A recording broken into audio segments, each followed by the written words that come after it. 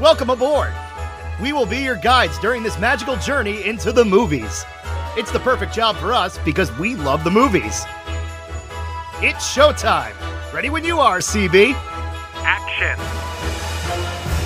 Welcome to Monorail Radio episode number 224. I'm Sean. And I'm Jackie. And we are here this week to review and discuss 1972's Now You See Him, Now You Don't, the sequel to the Computer Wore Tennis Shoes.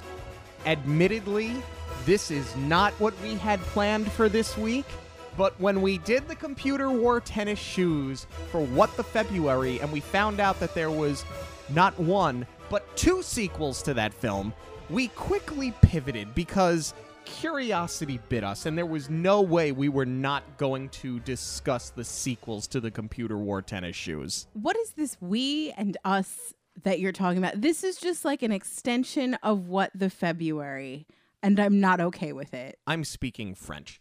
I've never even heard of Now You See Him, Now You Don't. The third film, The Strongest Man in the World, or The Strongest Man Alive, whatever the title is, we're going to review it next week. I had seen that one on Disney+.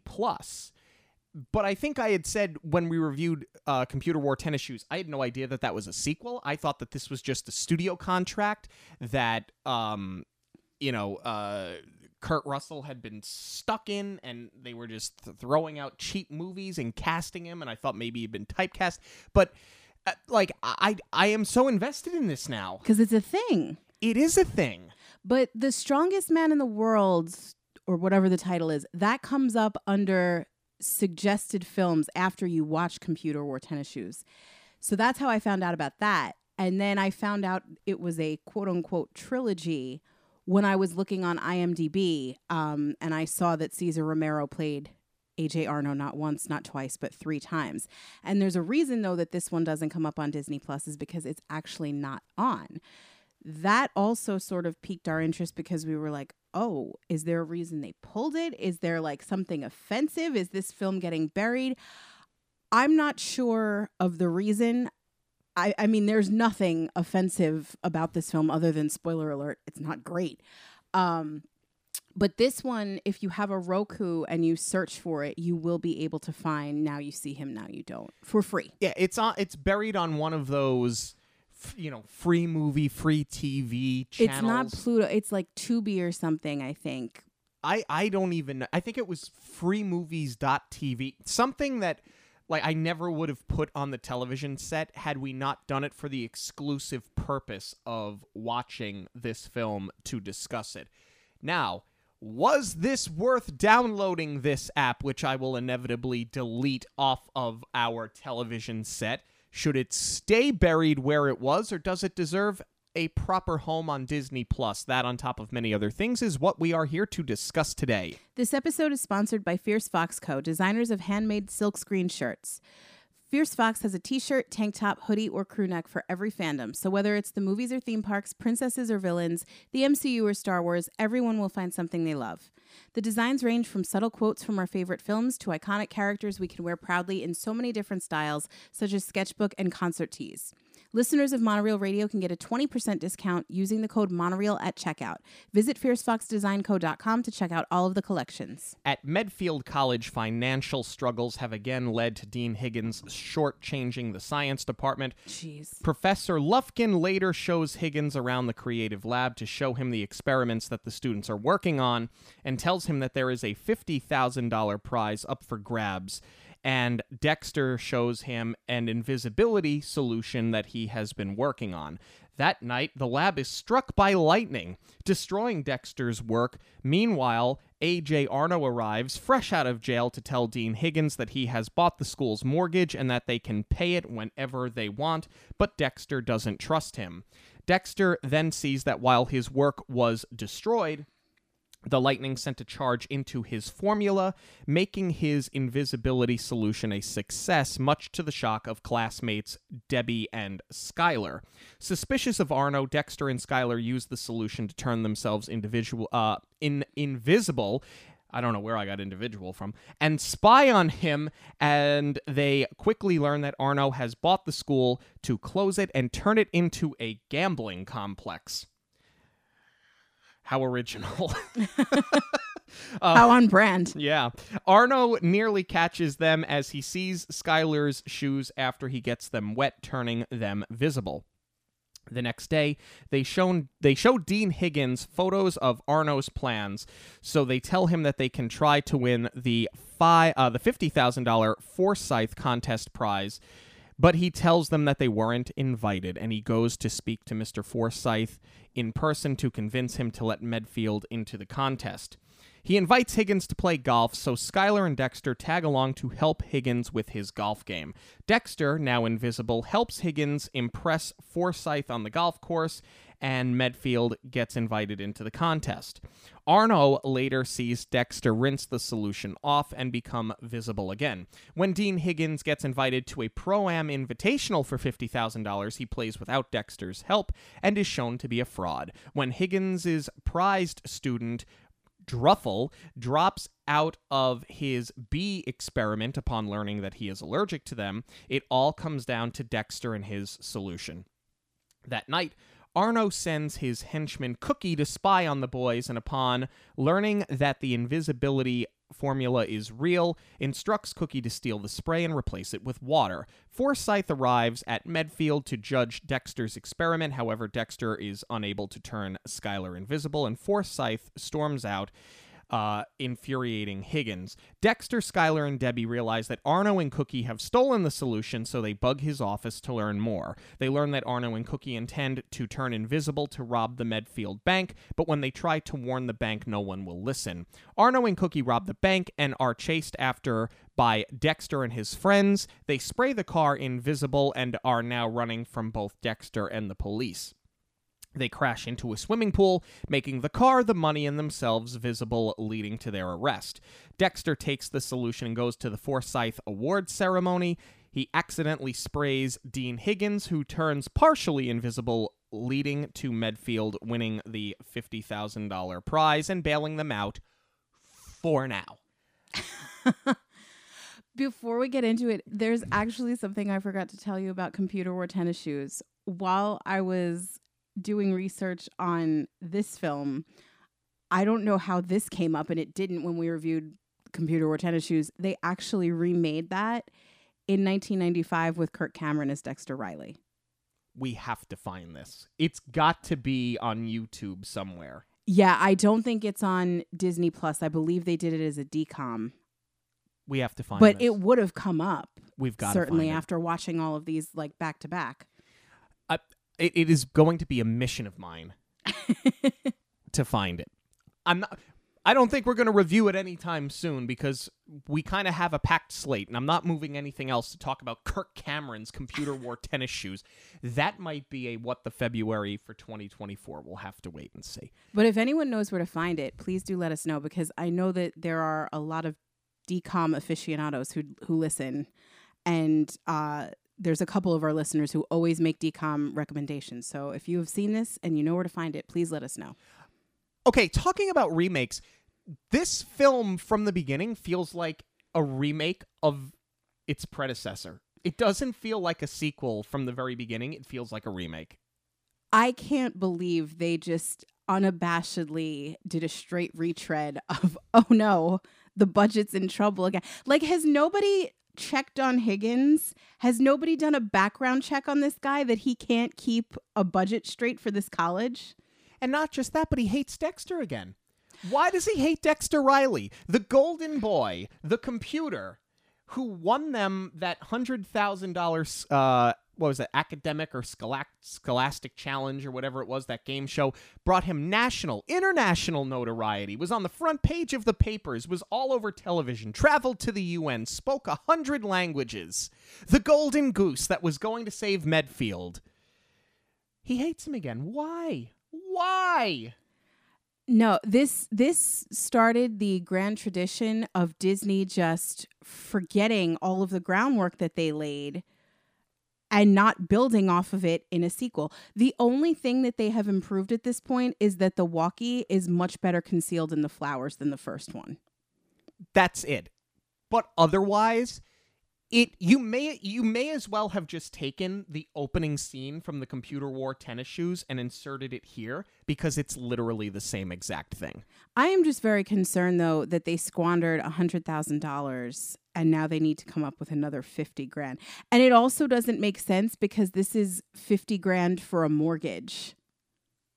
Yeah, I don't know. You thought it a good idea to make a sequel to the Computer Wore Tennis Shoes, yet you didn't actually have an idea for a sequel. Because other than the difference between this and the Computer Wore Tennis Shoes is that in the first film, Dexter is electrocuted. Yes. And turns into a computer. In this case, he turns invisible. But it's Medfield College shortchanging the science department up against A.J. Arno, who's got his gambling scheme, and they need prize money to keep the school afloat and to separate themselves from the state college. It's the same movie twice. I can almost guarantee that if you wanted to shorten your plot down for next week, that you could sum it up in those 3 sentences. What this film does do successfully is it becomes more self-aware, because in the opening scene, Higgins calls out, every time we have a meeting, they have a gathering outside. You know, so at least they kind of call themselves out on it in that regard, that they are setting up this film and doing an exact retread of the first one. Also, how is A.J. Arno back? I mean, I think he sort of implies that he paid off the judge, that he paid off the police, and that's how he got out, because he's like, oh, judges, lawyers, police, they all make mistakes. It's fine. Nice to see you, kids. But he acts, but I love it in a way, because he never out and out says that he bribed anybody, but you kind of figured that that's what he's doing. And he's still so slimy because he's still buddying up to these kids that ultimately got him arrested the first time. So I love that A.J. Arno is exactly the same, but it defies logic that he would be out of jail. I mean, yes, but I can almost give that a pass, because I would buy that he has the resources and the people working for him that would be able to get him out. So that actually gets a pass from me. What I bump on, though, is that, you know, you touched on it before, that Higgins has no respect for Dexter anymore. You know, I'll buy that he always has sort of an angle, because that's where the comedy's coming from. Mm-hmm. That he's always kind of like wheeling and dealing because he does need the money. Right. It's actually, now that I'm thinking about it, he's a very good parallel to Arno, because Arno always has the money and he's always looking for more, but Higgins can never manage to keep it. Right. So that is kind of an interesting dynamic, but that's the point that I was getting to, is that after everything that Dexter did for Medfield to get the money the first time, Higgins has no respect for him, and then he gets back in bed with Arno after he kidnapped a student and then tried to kill that student. That's the part that I can't get past. I'll buy that he's out of jail, but not that Higgins would put Dexter in this position again. Because it's the same movie twice. Which leads to my next one. Like, what is with this lab? What is it about this lab, this creative lab, that there's always something happening? A flood, a lightning strike. Like, I mean, for what it's worth, this lends to the idea that Medfield needs money because there is obviously something wrong with this building that they just can't get right. But there is something specific about this lab, that there is always, like, an act of God that turns the experiments upside down. Oh, that's right. Because it's the same movie twice. I'm not going to give the writing a pass for doing a straight retread. However, it would be helpful to know where Medfield is. I mean, I think our default setting is to assume it's in California because they are once again shooting on the Disney Studios lot in Burbank. But I'll buy that of California because it's so unfortunate what's happening right now with the flooding and the mudslides. Just it's by pure coincidence that we're reviewing this now, but like I actually would kind of buy that depending on where their geography is, that this could be happening again. What I do sort of question, though, are the changes with Dexter's character, because in the Computer Wore Tennis Shoes, what happened to him was an accident. Even though he still cared enough about the program to want the computer lab to do well, and he wanted to see the budget help his class, he was never a huge intellectual. The intellect came from the zap. So now we're supposed to buy into him as this really smart, very studious science student. Right. He was on academic probation in the first film. Right. So now all of a sudden he's this genius. And I would sort of buy that people are taking him more seriously in that regard after what happened. But we're led to believe that all of the intellect was washed away at the end of the first one. So it's like now all of a sudden he's supposed to be this genius. So it's not, while it's not true to the character, what I do like is that they broke invisibility down in a way that's very much believable as far as creating a solution that would block light or the lights going past it so you don't see the object that's under the solution. It very much made sense, and I was like, all right, I'll buy it for this world. It made much more sense than what they did with the computer in his head and showing the gears animated in the first one. Yeah, like there was some, like, of course this could never actually happen, but You don't know that. Well, there was some scientific research done to at least kind of explain how it could be possible. Whereas the Computer Wore Tennis Shoes is far more fantastical. And it didn't need to be more than fantastical. He gets electrocuted while touching a computer and Zappy's a computer. Like, that was fine. We didn't need much more explanation than that. It's a movie. You do have to suspend a bit of reality when you go into a movie. Welcoming in somebody who has attempted murder on your students in the past, that you really can't look past. But getting struck by lightning and becoming, we're willing to look past the fact that Peter Parker is bitten by a spider and becomes Spider-Man. I can look past some things in films, but not so much in this case. But I like the invisibility effects.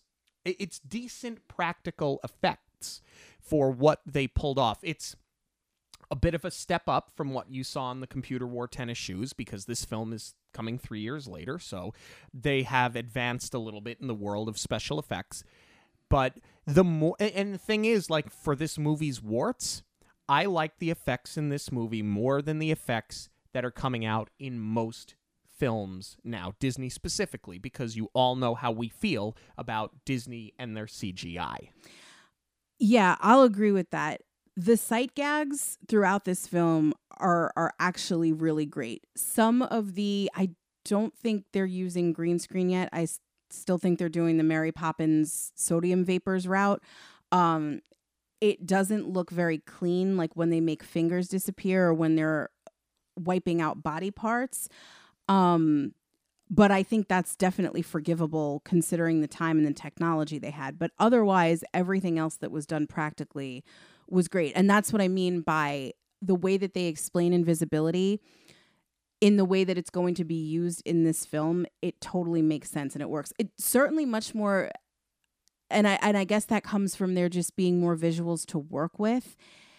It's just so much more well done than the Computer Wore Tennis Shoes because it's happening externally. There's more to see rather than just them trying to convey what's going on in Dexter's mind. So you see Dexter and Skylar use the solution. They go into Arno's office because Arno has given himself an office on campus because he technically owns the mortgage to the school. Ipso facto, he owns the school, right? But he doesn't hide exactly what he's going to do. He's got the model for his gambling complex on a table in his office at the school that he's about to backstab. So we have to learn that he's going to do this. So, all right, like, I'll look past it as on the nose as it is. But I got to give Arno credit for sticking to it. I think it says an awful lot about the local government in California that you would grant a gambling license to somebody who was arrested for running an illegal gambling scheme. But, I mean, at least he's consistent, if nothing else. I want to talk about this model because this is a Walt Disney level model that we are seeing. It looks like the early model of Epcot that we see on the People Mover with lights and that level of detail. But Arno he has a plan for the entire campus. It's not like he's putting a casino there. There's a dog track, which is like mind-blowing to even hear them say at this point. Then there's a huge casino building. I mean, they really did. I'm wondering if they took the blueprint for the Disney studio and actually used that to scale, because there's just so much here. All I know is that, I'll be honest with you, looks like a great place to hang out. Like, I've never met a casino that I didn't like or a racetrack that I didn't like. This seems like a great place to spend at least a weekend. The only thing he was missing was a hotel. We don't know what was in that casino. It might have been both. But the building was large enough. I like the scene in the office. Again, the practical effects are great. Cesar Romero really sells it really well. Yeah. Well, what's not to sell? He whips out a gun. Yeah, because he hasn't figured out that he can't just pull a gun out and start firing at students. Oh, but I guess he learned that he can, because if he goes back to jail, he's just going to get out anyway, and then Higgins is going to be like, "Oh, I need the money." Yeah. That's just what it is at this point. Like, he doesn't care. But yeah, same. It's all the same. It's the only difference between this and the Computer Wore Tennis Shoes is he did everything in the Computer Wore Tennis Shoes behind a curtain. In this case, he's doing everything out in the open. Right. But the sight gags here are top notch. Even just, the simple things like Dexter and Skylar pulling the file out of the filing cabinet. It looks so seamless. And what starts out as feeling really hokey, that the shoes get wet. And they call them tennis shoes. They're Converse, but I like the wink and the nod. They call them tennis shoes. It seems like a very hokey bit at first, that the shoes are the only thing that's visible, but it works throughout this scene really, really well. And it's just so well done. Let's talk about something that does not work, because this is the same movie twice. It defies logic to me that after what happens in the first film, for all of that notoriety that I just went on about, 5 or 10 minutes ago, that Medfield would not be taken seriously. We're back to Medfield not being taken seriously, being too small to be invited into the Forsyth contest, yes, for being a laughingstock of academia. It makes no sense that after everything that happened in the first film, we're back to square one for literally no reason. There is no explanation for why any of this is happening. Right, because Dexter put them on the map. What would have been helpful here was some sort of throwaway line, is that Dexter, that nobody believed him, that they all wrote it off as, oh, well, it was the computer the whole time. So here, take this test without it. And then if he flunked it or just didn't perform well or performed average, that would make so much sense as to why Medfield had fallen from grace and Higgins no longer respects him. They should have set that up in the beginning. That could have been like your opening scene. Yeah, like the whole Scholastic program there is disgraced because Dexter turns out to be a fraud. And now that's why Dexter has gotten into science instead of computers, because he is trying to get everyone to take himself seriously. It's Ghostbusters too. Literally, that's how you could have set this up, was for, X, Y, and Z reasons, you are now being painted as a fraud and you've fallen on hard times and you've stooped so low as to doing children's birthday parties to pay the rent. You know what I'm saying? Like, there was a way for them to set it up, and it's just a swing and a miss, because we're acting as if everything that happened in the first film happened. And so it would make no sense why they would be back to square one. You can make a point for Higgins does not know how to handle finances. That's fine. You could even make the case for, well, the $100,000 floated them, but they were so far behind because they weren't taken seriously for so long that now they've burned through all of the money and they have nowhere else to go. That would have made sense. The fact that no one takes him seriously is the problem that I have with this. Right. But with all of that said, the golf course scene, because now Higgins is invited by Forsyth to go play golf because he's trying to get Medfield into the contest. But this is with Druffles. They're still on Druffle at with this the point. Bumblebee experiment. Yes. So, like, I think the golf scene is actually very funny. I think it's funny that Dexter uses the invisibility solution to help Higgins in his golf game, because if you don't play golf, there are certain things that were actually well done in this scene that you probably wouldn't pick up on. For example, Higgins is not holding the club properly. His hands are reversed. He's swinging right-handed, but he's using a left-handed grip. His golf ball is a range ball. You'd only use it on a driving range. You know that because it's got the range stripe on it, because they're not meant to be used in regular play. So, like, making him out to be completely clueless, other than the fact that he goes, well, it's the same as mini golf, but longer. Those little touches, I think, are underappreciated, and I think they're very good. And I think that it does a fairly good job of bringing that entire scene together. Yeah, I mean, you kind of knew immediately where this was all going when everybody's saying, but you don't know how to play golf. And he's like, it's the same as mini golf. It'll be fine. You know Dexter is going to turn invisible and help him and make him look like this amazing golfer. I actually also really like what this does for Higgins' character, because it is his ego getting in the way the entire time. So you know he's going to make a total fool of himself unless Dexter helps him. Here's the only thing that I sort of bump on is that obviously Dexter turns invisible and is moving the ball around. I thought there might be more sight gags of him interfering with other people's shots to push Higgins through. But it's really all Dexter just helping him get immediate holes in one. So I wish they would have pulled back a little bit on that, and that Higgins didn't golf like a perfect game so that Dexter made him look good, but not too good where it's believable. What I really take issue with, though, is Skylar not knowing the game as his caddy, because it really adds nothing. Both Skylar and Dexter should be teaming up and doing everything in their power to make Higgins look good at this point. So having Skylar know about as much as Higgins, it just doesn't do anything for the comedy. No, I feel like they tried more in this film to make this into a buddy film than they did in the first, because Dexter kind of, he ostracized himself from that group of friends. And we debated whether that was Dexter or the computer that was doing it.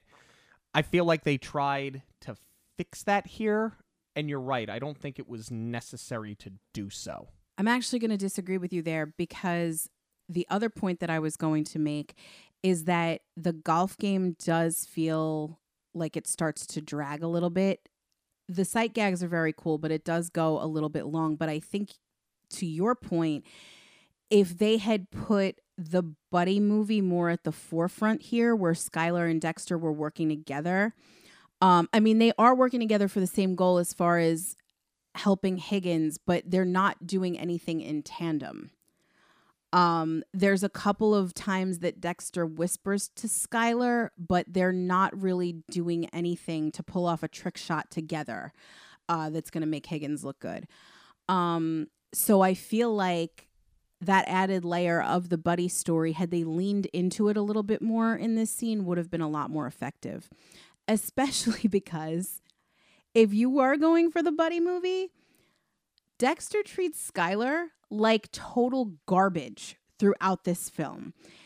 You know, they weren't really that tight in the first one. It was just that they were on the same team. And I made a point of saying this when we reviewed the Computer Wore Tennis Shoes, is that Skyler gives the final answer that allows Medfield to win because he's like, oh, remember Dexter? I told you about this. My uncle lives near there. And I was like, I've never seen you talk to Dexter this entire time. So we do not have anything that lays the groundwork to this friendship at all whatsoever. But I just feel like Dexter is very mean to him throughout. Like Skyler says, I don't want to go like he's very nervous about going invisible. And then, you know, after he does it and he gets a little bit of confidence, he's like, I don't want to do it. I have a date. And Dexter just sprays him down, like doesn't listen to the protest at all. And then towards the end of the film, when they're trying to, I don't want to get too far ahead here, but when they're trying to bust up the bank robbery with the water, he's like screaming at Skyler. And I just feel like he's being so mean. So the buddy element gets completely lost. And I really wish that they had done more with it, especially because you've eliminated what the Computer Wore Tennis Shoes did successfully, in that they had that subplot going where the state college was also coming after Medfield. Here, it's just everybody on the A story against Arno. There is no B story. Speaking of the state college, though, there is a horrific edit at the end of this golf scene. Yes. Because Collingsworth is playing with Higgins and Forsyth, and when Higgins has one of these unbelievable shots to end his round, they're all jumping up and down and, rubbing his shoulders and shaking his hand. Collingsgood is doing, I think I called him Collingsworth before. Collingsgood is doing it, and then literally in the next cut, not even the next scene, in the next cut, Collingswood is like rubbing his own temples and shaking his head. So how do you go from shaking his hand and rubbing his shoulders to, in the next cut, having your hands on your head knowing that you're in trouble again? It's a horrific edit. Yeah. I'm wondering if they were trying to play the scene two ways and then they just didn't have enough footage to cover it when they made the decision of which way it was going to go. But yeah, it is an eyesore. As is the scene that follows it. Because we all know that Higgins can't really play golf, right? He gets invited to this $50,000 Pro-Am Invitational with pro Billy Casper. And all we need to know is that he got invited and Dexter can't join him. And it could just be like the comedy of the unknown, but we really know what happened because we know he's about to be disgraced. And because they end up watching it on TV. So we do see it play out. But we see too much of it. Yes. You know he's going to fail. It could just as been something as funny as, I'm going to play golf with Billy Casper to win the $50,000. And Dexter just has like that hands on his head, no moment. And then he gets disgraced and you hear about it later. It could be a throwaway line. It could be them watching the tournament on television, and it could be like at the end of the round, like, here's what they shot. And because you know what's going to happen. I don't think we needed to see it play out. As funny as it kind of was, I actually think that it dragged on for way too long. I think it killed the pace of the movie, and I think because we saw so much of the failure, it took away from some of the comedy that was good in the scene that preceded it. I would agree with that. I honestly think the whole reason that they included it, so the setup here is that Dexter gets home. By the way, he lives across from the absent-minded professor on the Disney lot. And Druffer lives with him. I was going to call him Drummel. Druffel lives with him now. That's his roommate, apparently. So he tells him that Skyler called, and he's like, you got to get to the airport. Higgins is going to play golf. And then you have your oh no moment. But I think the whole reason they do this is for the scene where Dexter in his convertible is chasing the plane down the runway. It looks cool. It drags on for far too long. And you're right. We don't need to see all of that play out. It's just too much. We get past that. And now you have the scene where Arno sends Cookie dressed as a janitor to spy on all of them. Wait, speaking of spying, we did jump ahead a little bit. Okay. After this golf game, Dexter goes to shower off because you have to, the water That's right. will dissolve the invisibility solution. So in this scene, Arno has not only kidnapped and attempted to kill Dexter in Computer Wore Tennis Shoes, now he watches Dexter in the shower. It's the least egregious thing that this movie does. Well, I mean, it's not like a salacious thing because Dexter comes out of the shower fully clothed, because that's the other bit here, is that if your shoes get if your clothes get the solution, everything will disappear. So theoretically, you have to wash your clothes too. But the fact that Arno is just in the guy's locker room watching him shower, it's just so awkward. Like, this man has done enough. So, with that said, he sends Cookie to go spy on them, right? And Cookie is dressed as a janitor, and he sees exactly what's going on, and he goes back to Arno, and Arno tells him, go and steal the solution, right? And that's how they get it to set up this bank robbery. And there's a line that Dexter says later, because now Forsyth comes. They plan on showing off the solution in the experiment, and Dexter sprays Skyler in front of Forsyth, in front of Higgins, and it doesn't work. I actually really love this scene because of Skyler's delivery. Yes. Where it's like, you can see now that the ball is floating in the air, but I am actually holding it. But he hasn't actually disappeared. His delivery just makes the scene what it is. It's one of the very legitimate, funny scenes in the film. It's very well done. So the reason why it doesn't work, as I just said, is because Cookie steals the solution. And Dexter has this moment of realization when he asks the other janitor, who is the janitor here on Tuesday night? There is no other janitor. And Dexter looks at Debbie and Skyler and goes, I knew I recognized that face. That's one of the henchmen. Dexter, he goes, that's his chauffeur. You not only spent time at the racetrack with them at Hollywood Park, you spent a night in jail with this man, who, by the way, let me remind you, had the best line in the entire film. How in the world did you not recognize him from the start?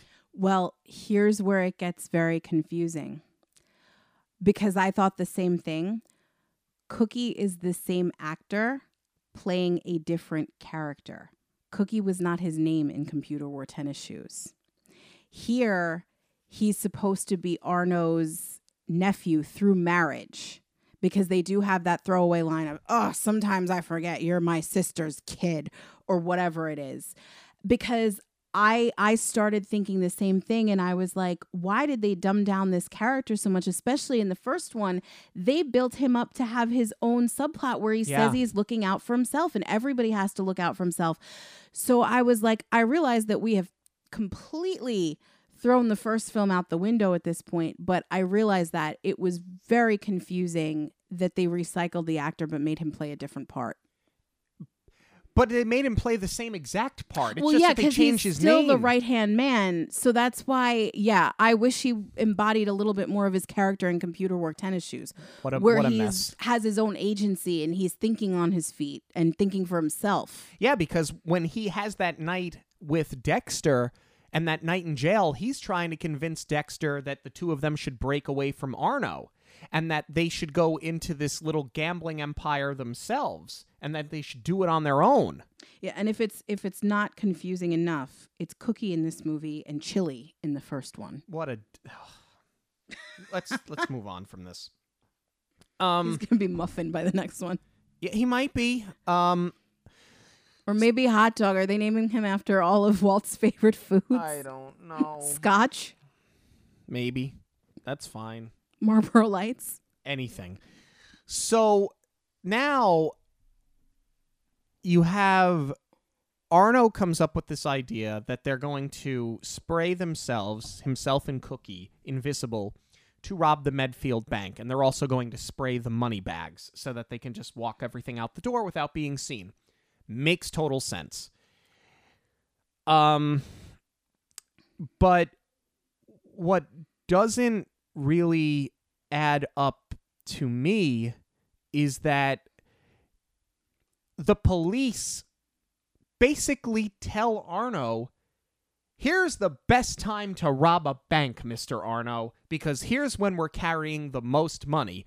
It's on Fridays in the afternoon because people are cashing their paychecks.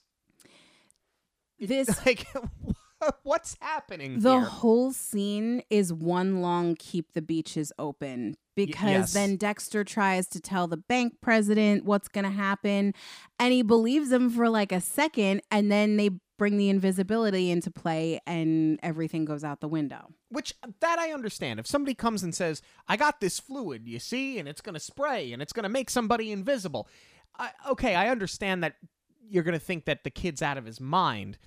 But the fact that, like, we're just going to gleefully hand criminal information over to Arno when everybody knows what he has done, it's just added to the list of things that just don't make sense. It also could have played for comedy so much better if the bank president had believed Dexter and Dexter left out the invisibility entirely, and it was just keep an eye out. And the guy's like, all right, thanks for the tip. He does tell security, go tell all the tellers to just watch out. And then the invisibility started happening. And the tellers are like, oh, something is awry, but they don't want to go tell their boss, you know, there's money being stolen, but I can't see what's happening right now. I can't see the person. There's bags of money floating in the air. You could have leaned into the comedy so much of everybody being clueless. Yeah.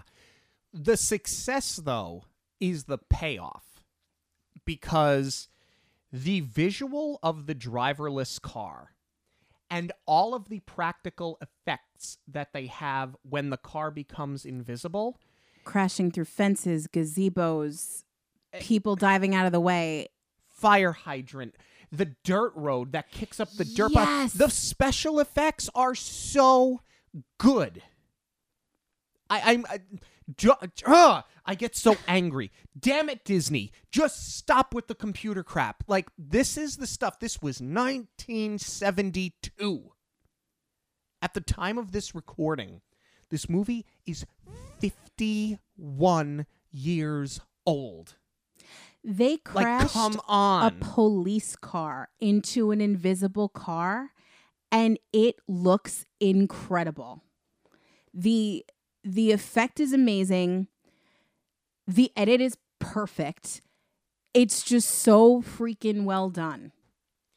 This scene, I think, in terms of being visually impressive, this is much better than any of the scenes that we saw in Computer Wore Tennis Shoes. Obviously, it's very different.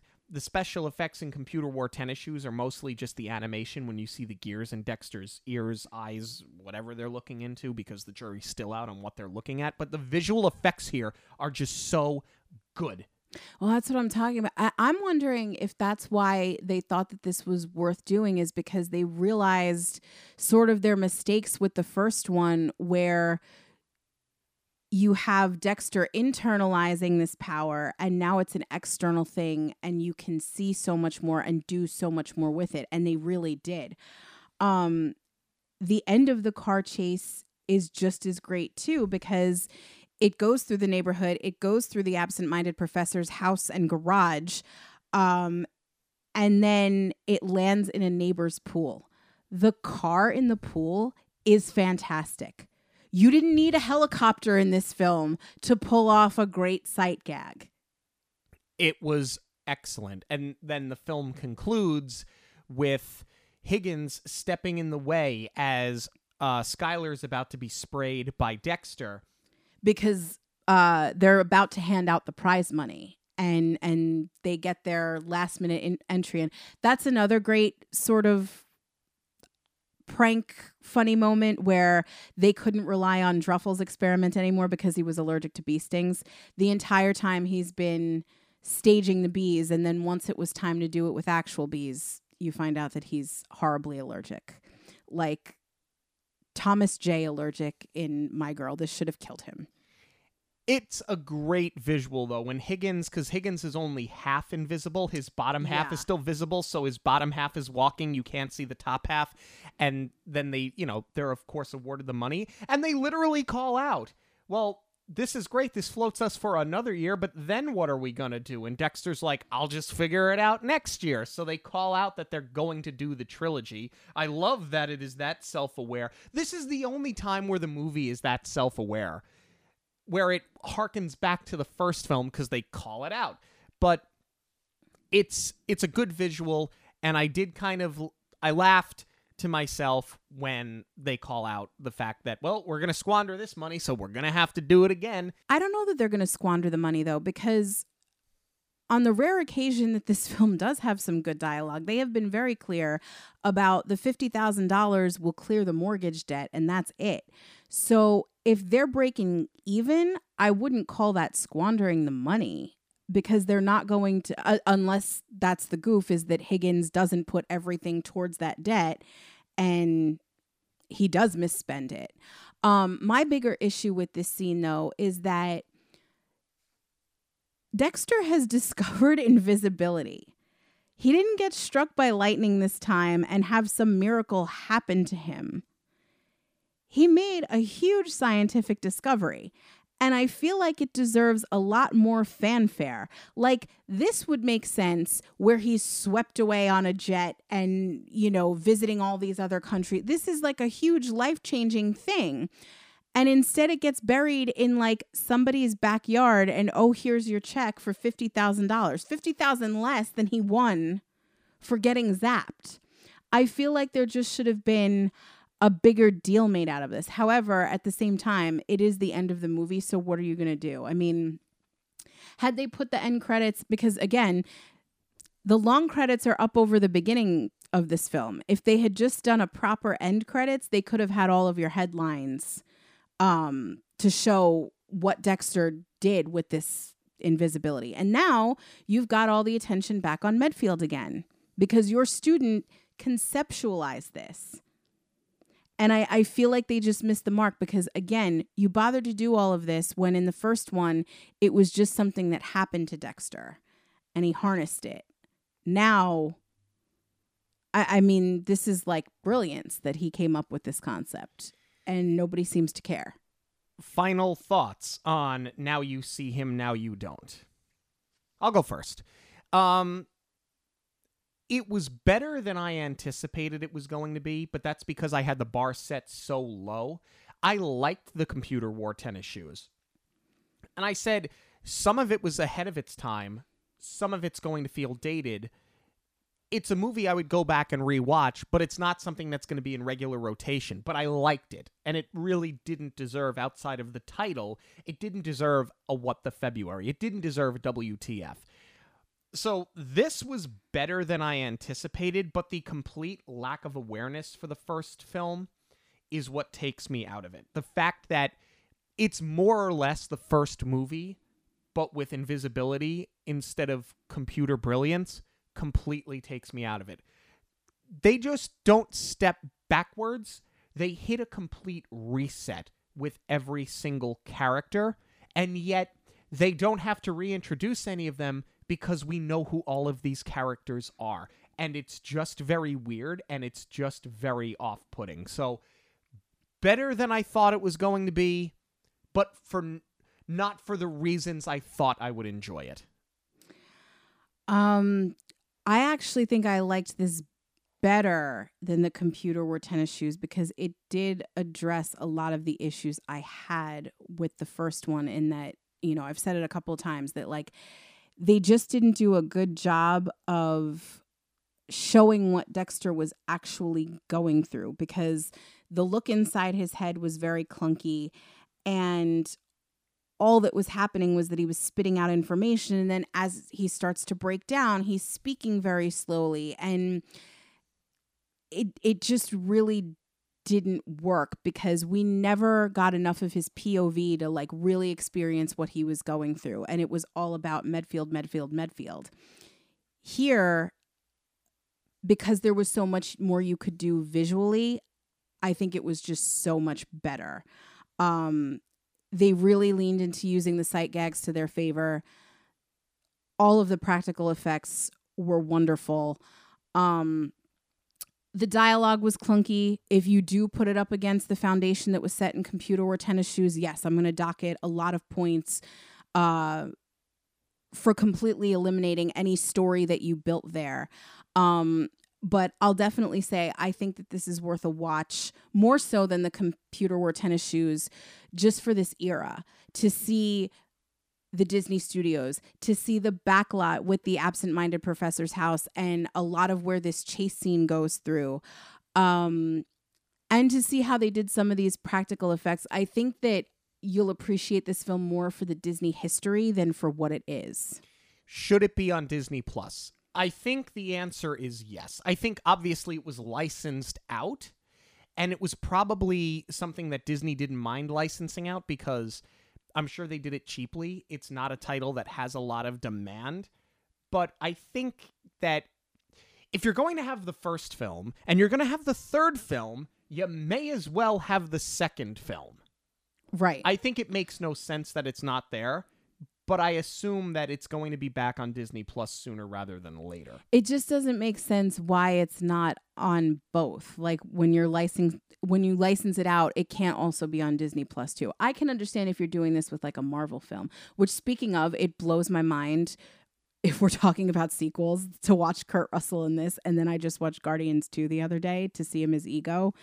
It's just mind-boggling to see. I mean, obviously years have passed and he's a much better actor now, but just to see these two characters pit up against each other like this, it's hysterical. We want to know what you have to say about Now You See Him, Now You Don't. Have you seen it? Are you interested in finding it now? You can let us know on Twitter, Instagram, and Facebook at Monorail Radio, or you can email us, monorailradio@gmail.com. News of the week is coming up, but first, a quick break. When we were planning our first family trip to Disney World, Jackie was the first person that we thought of. Jackie helped us with every step of the planning. She helped us pick the right time of year to visit, to make sure we don't have big lines, and she helped us pick the right hotel for our itinerary and our budget. She also gave us great recommendations when it came to scheduling our parks, our dining reservations, and the attractions. These days, it feels like there's a lot that goes into planning a Disney trip, and there's a lot that we just didn't know about Disney World, and we're just so thankful for Jackie's advice in making it all a little bit easier. Yeah, when we got to the property, we realized we wanted to add on another park day, so we texted Jackie early in the morning, and she got back to us right away, and that really helped us make it happen. We had some amazing meals and drinks. We went to Cinderella's Royal Table. We went to Oga's Cantina. We rode Rise of the Resistance without waiting on a long line. And on Jackie's recommendation, we saw the Epcot fireworks from the Skyliner. This was an unforgettable family trip to Disney World, and Jackie made it happen. Thank you, Jackie. So if you would like completely free assistance planning your Disney vacation, perhaps you would like to check out the aforementioned Disney Studios yourself and plan a trip out to California and see Disneyland. We've done the tour. We've done Disneyland. I would love to tell you about our experience and help you plan it for yourself. So you can get in touch with me through any of our social media outlets at Monorail Radio on Facebook, Instagram, and Twitter, or you can email me directly at j.zolezzi, that's Zolezzi, at magicalvacationplanner.com. Hi, this is Kelly from Karma and Kismet, your official Monorail news sponsor, and I am very excited to throw it over to Sean and Jackie to talk all about the Disney news. But before I do that, I want to make sure that I share with you guys where you can check out all of my Disney-inspired art at karmaandkismetdesigns.com. Don't forget, listeners of the show get a 10% discount with the code Monorail10 at checkout to see all of Kelly's products, all of her services, all of her art. It is online at karmaandkismetdesigns.com. That's Karma, the letter N, kismetdesigns.com. Let's talk about breaking the internet.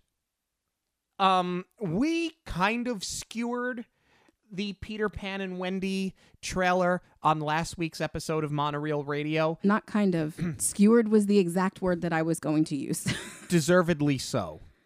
So as soon as we turned the mics off last week, Sean was actually editing the show and mixing it down. And I went to let Walt outside and I started flipping through my phone and I saw the poster for Haunted Mansion with the information that the trailer was going to be released the next day. And I went, Oh, no. The trailer drop. We were so nervous. So nervous. This is the most excited I have been for a Disney film since Endgame. I don't think I have been this excited for a movie to come out of this studio in a really long time. Like, I've been excited for movies, but I have not been this excited for something coming from Disney other than maybe The Mandalorian. Because it's just such a well done trailer. And we're going to break it down. But to your point, like, I'm excited for Guardians 3, but I was going to be excited for Guardians 3 no matter what. The trailer had no bearing on that. And while the trailer's good, it didn't have my wheels spinning with like, what's going to happen? Or like, what is this scene right now? Like, it's just, okay, great. Guardians 3 is here. This raised so many questions, but it just looks so darn good. My mind is blown. Starting off very strong for me. We get the little hidden Mickey Easter egg in the lock on the gate. The same locks that they have on Pirates of the Caribbean, the ride. So I thought that was very cool. I was pleasantly surprised that they gave us the mansion and they showed it is going to be the Disneyland mansion. I really thought that it was just going to be all interiors and that was going to be left until the next, because this is still considered a teaser. And we haven't seen all of the characters just yet, so clearly they're going to give us more, but I thought that was something that they were going to hold. So I was pleasantly surprised by that. And I feel like for the era and the setting it looks like they're going to use, I think Disneyland totally makes sense. I love that they're doing the Pirates of the Caribbean thing, where you are really leaning into the creepy, and the comedy will be there to make it lighthearted enough so that it is still a family film. But this reminds me so much of The Curse of the Black Pearl and the ghost story element behind it. The cast looks great. The trail, like, they did everything about it. They knocked it out of the park. And I think this is why it's one of the best trailers we've seen from Disney since Endgame. To your point, Guardians 3, when we found out that they were going to do Rocket's origin story, it's like, oh, so we're going to see experiments and then he's going to die. Like, it's just, you know, before you see the trailer what it's going to be. And to your point, Guardians is so beloved that anything you give us Guardians related is going to excite us. I'm not even going to say cautiously optimistic. I was so hesitant to the idea of them doing a Haunted Mansion movie, as much as I think that we needed one, as much as the Eddie Murphy one really didn't do it any justice. I felt like once they did Muppet Haunted Mansion, it was like, well, it's not going to get any better than this. So maybe we just leave well enough alone. And because anything, for the most part, that has not been Disney animation or Marvel's related have just been stinker after stinker, I really had no hope at all for this film. So the fact that the trailer is as good as it is has me going to 11 on the hype meter. Yeah, same. I really like what you said about Pirates, that it is going to be primarily a ghost story, but they're going to lighten it with comedy as opposed to just leaning into the comedy like they did with Eddie Murphy. And that was a slippery slope to just becoming hokey and bad. There were rumors that this was going to be Guillermo del Toro. So knowing that, I figured they weren't going to shy away from the spookiness of it. Guillermo del Toro is not directing this one. It's Justin Simien. But what I am so happy about is that they did not shy away from the scares, and they are showing us up front what they're going to be. I want to talk about predictions because everybody loves Haunted Mansion. Everybody's got a lot to say. I'm hearing a lot of really cool ideas on TikTok. For me, though, What I really like is that they are showing Constance materialize more and more throughout even just the trailer. And we haven't even seen Jamie Curtis as Madame Leota yet, at least not in the fortune teller form. Right. We get a very teeny tiny glimpse of the Hatbox Ghost, but we don't see Jared Leto yet. We don't see Winona Ryder. So they are still holding back a lot. But I love this idea that we are building Constance back together. One of the things I noticed that I'm not hearing a lot of people talking about, to me, the more Constance gets quite literally fleshed out, she starts to look more and more like Rosario Dawson. And I am wondering if that's going to be the story, is that she's called back home and now she's like luring people into the mansion. Because if you look at the clothes, I think they are going for period piece, but I feel like some of the wardrobe is also more contemporary. So I can't really tell if we're getting flashbacks or this is going to be like an overtime sort of a thing. But I'm not convinced that Rosario Dawson and her child in this film are really people and that they're not ghosts. And I love, love, love what they are doing, incorporating these portraits. I feel like we're going to get a lot of fun characters and we're going to see a lot of portrait backstories, which I am super excited about. Yeah, I think if the whole idea of this is that they are luring people back to the house so that they can take their souls or their entity or whatever it is you want to call it to become real again, like I'm all about it. Like, I don't want to make any more predictions other than that, because you kind of hit on what I feel they're going to do. So at this point, it's just echoing you, so it's kind of a waste of time. But if they knock this out of the park, I think that it's going to give Pirates of the Caribbean a run for its money in terms of best Disney attraction converted into film. I think it's certainly, as it stands right now, it's certainly better than any of the Pirates of the Caribbean sequels. Like, now, this movie could be a total letdown, but on surface value, I think it's going to be better than any of the sequels, and I think it's going to give Pirates a run for its money. I am so super excited for this. What I don't quite understand is why Disney hasn't figured it out yet. You make a movie like Haunted Mansion, similar to how you make a movie like Hocus Pocus, although Hocus Pocus was a lower budget film. Say whatever you want. To me, these are Halloween movies. I don't understand why you're releasing it in July. Other than you're hoping that the theatrical run ends early enough so that you can release it on Disney Plus by October 1st in time for the Halloween season. That's the only logic I can come up with as to why they are releasing it. And it's not like it's 4th of July weekend. I think it's July 28th. Like, it's not their big summer release. It's just odd that they're burying this at the end of July. I don't get it. I think you're right. I think that they are trying to do the theatrical run so that it's timed out to release in time for Halloween on Disney Plus. So end of July would make sense for that. I'm also wondering if there's another, because people forget about this now because we're also obsessed with streaming.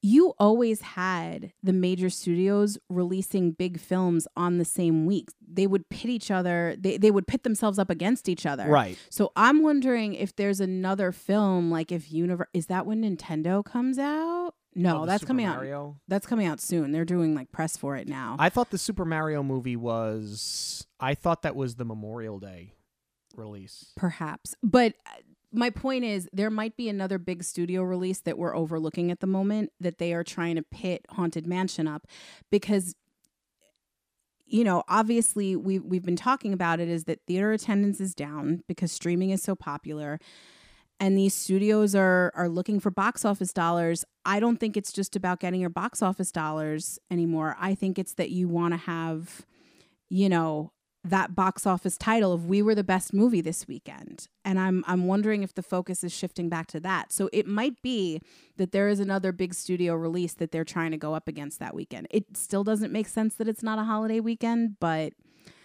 yeah, it doesn't matter to me. I'm just so jazzed by this trailer. I must have watched it like 15 times. I haven't been this excited for a movie in a while. And what excites me most is that I feel like Disney is finally listening to the fans again, because I feel like this is a love letter to the ride. I feel like it's a love letter to the fans. And I feel like between this, and we didn't even talk about this because it broke right after a show, things like Rogers the Musical, it shows that they're paying attention again, which is super exciting.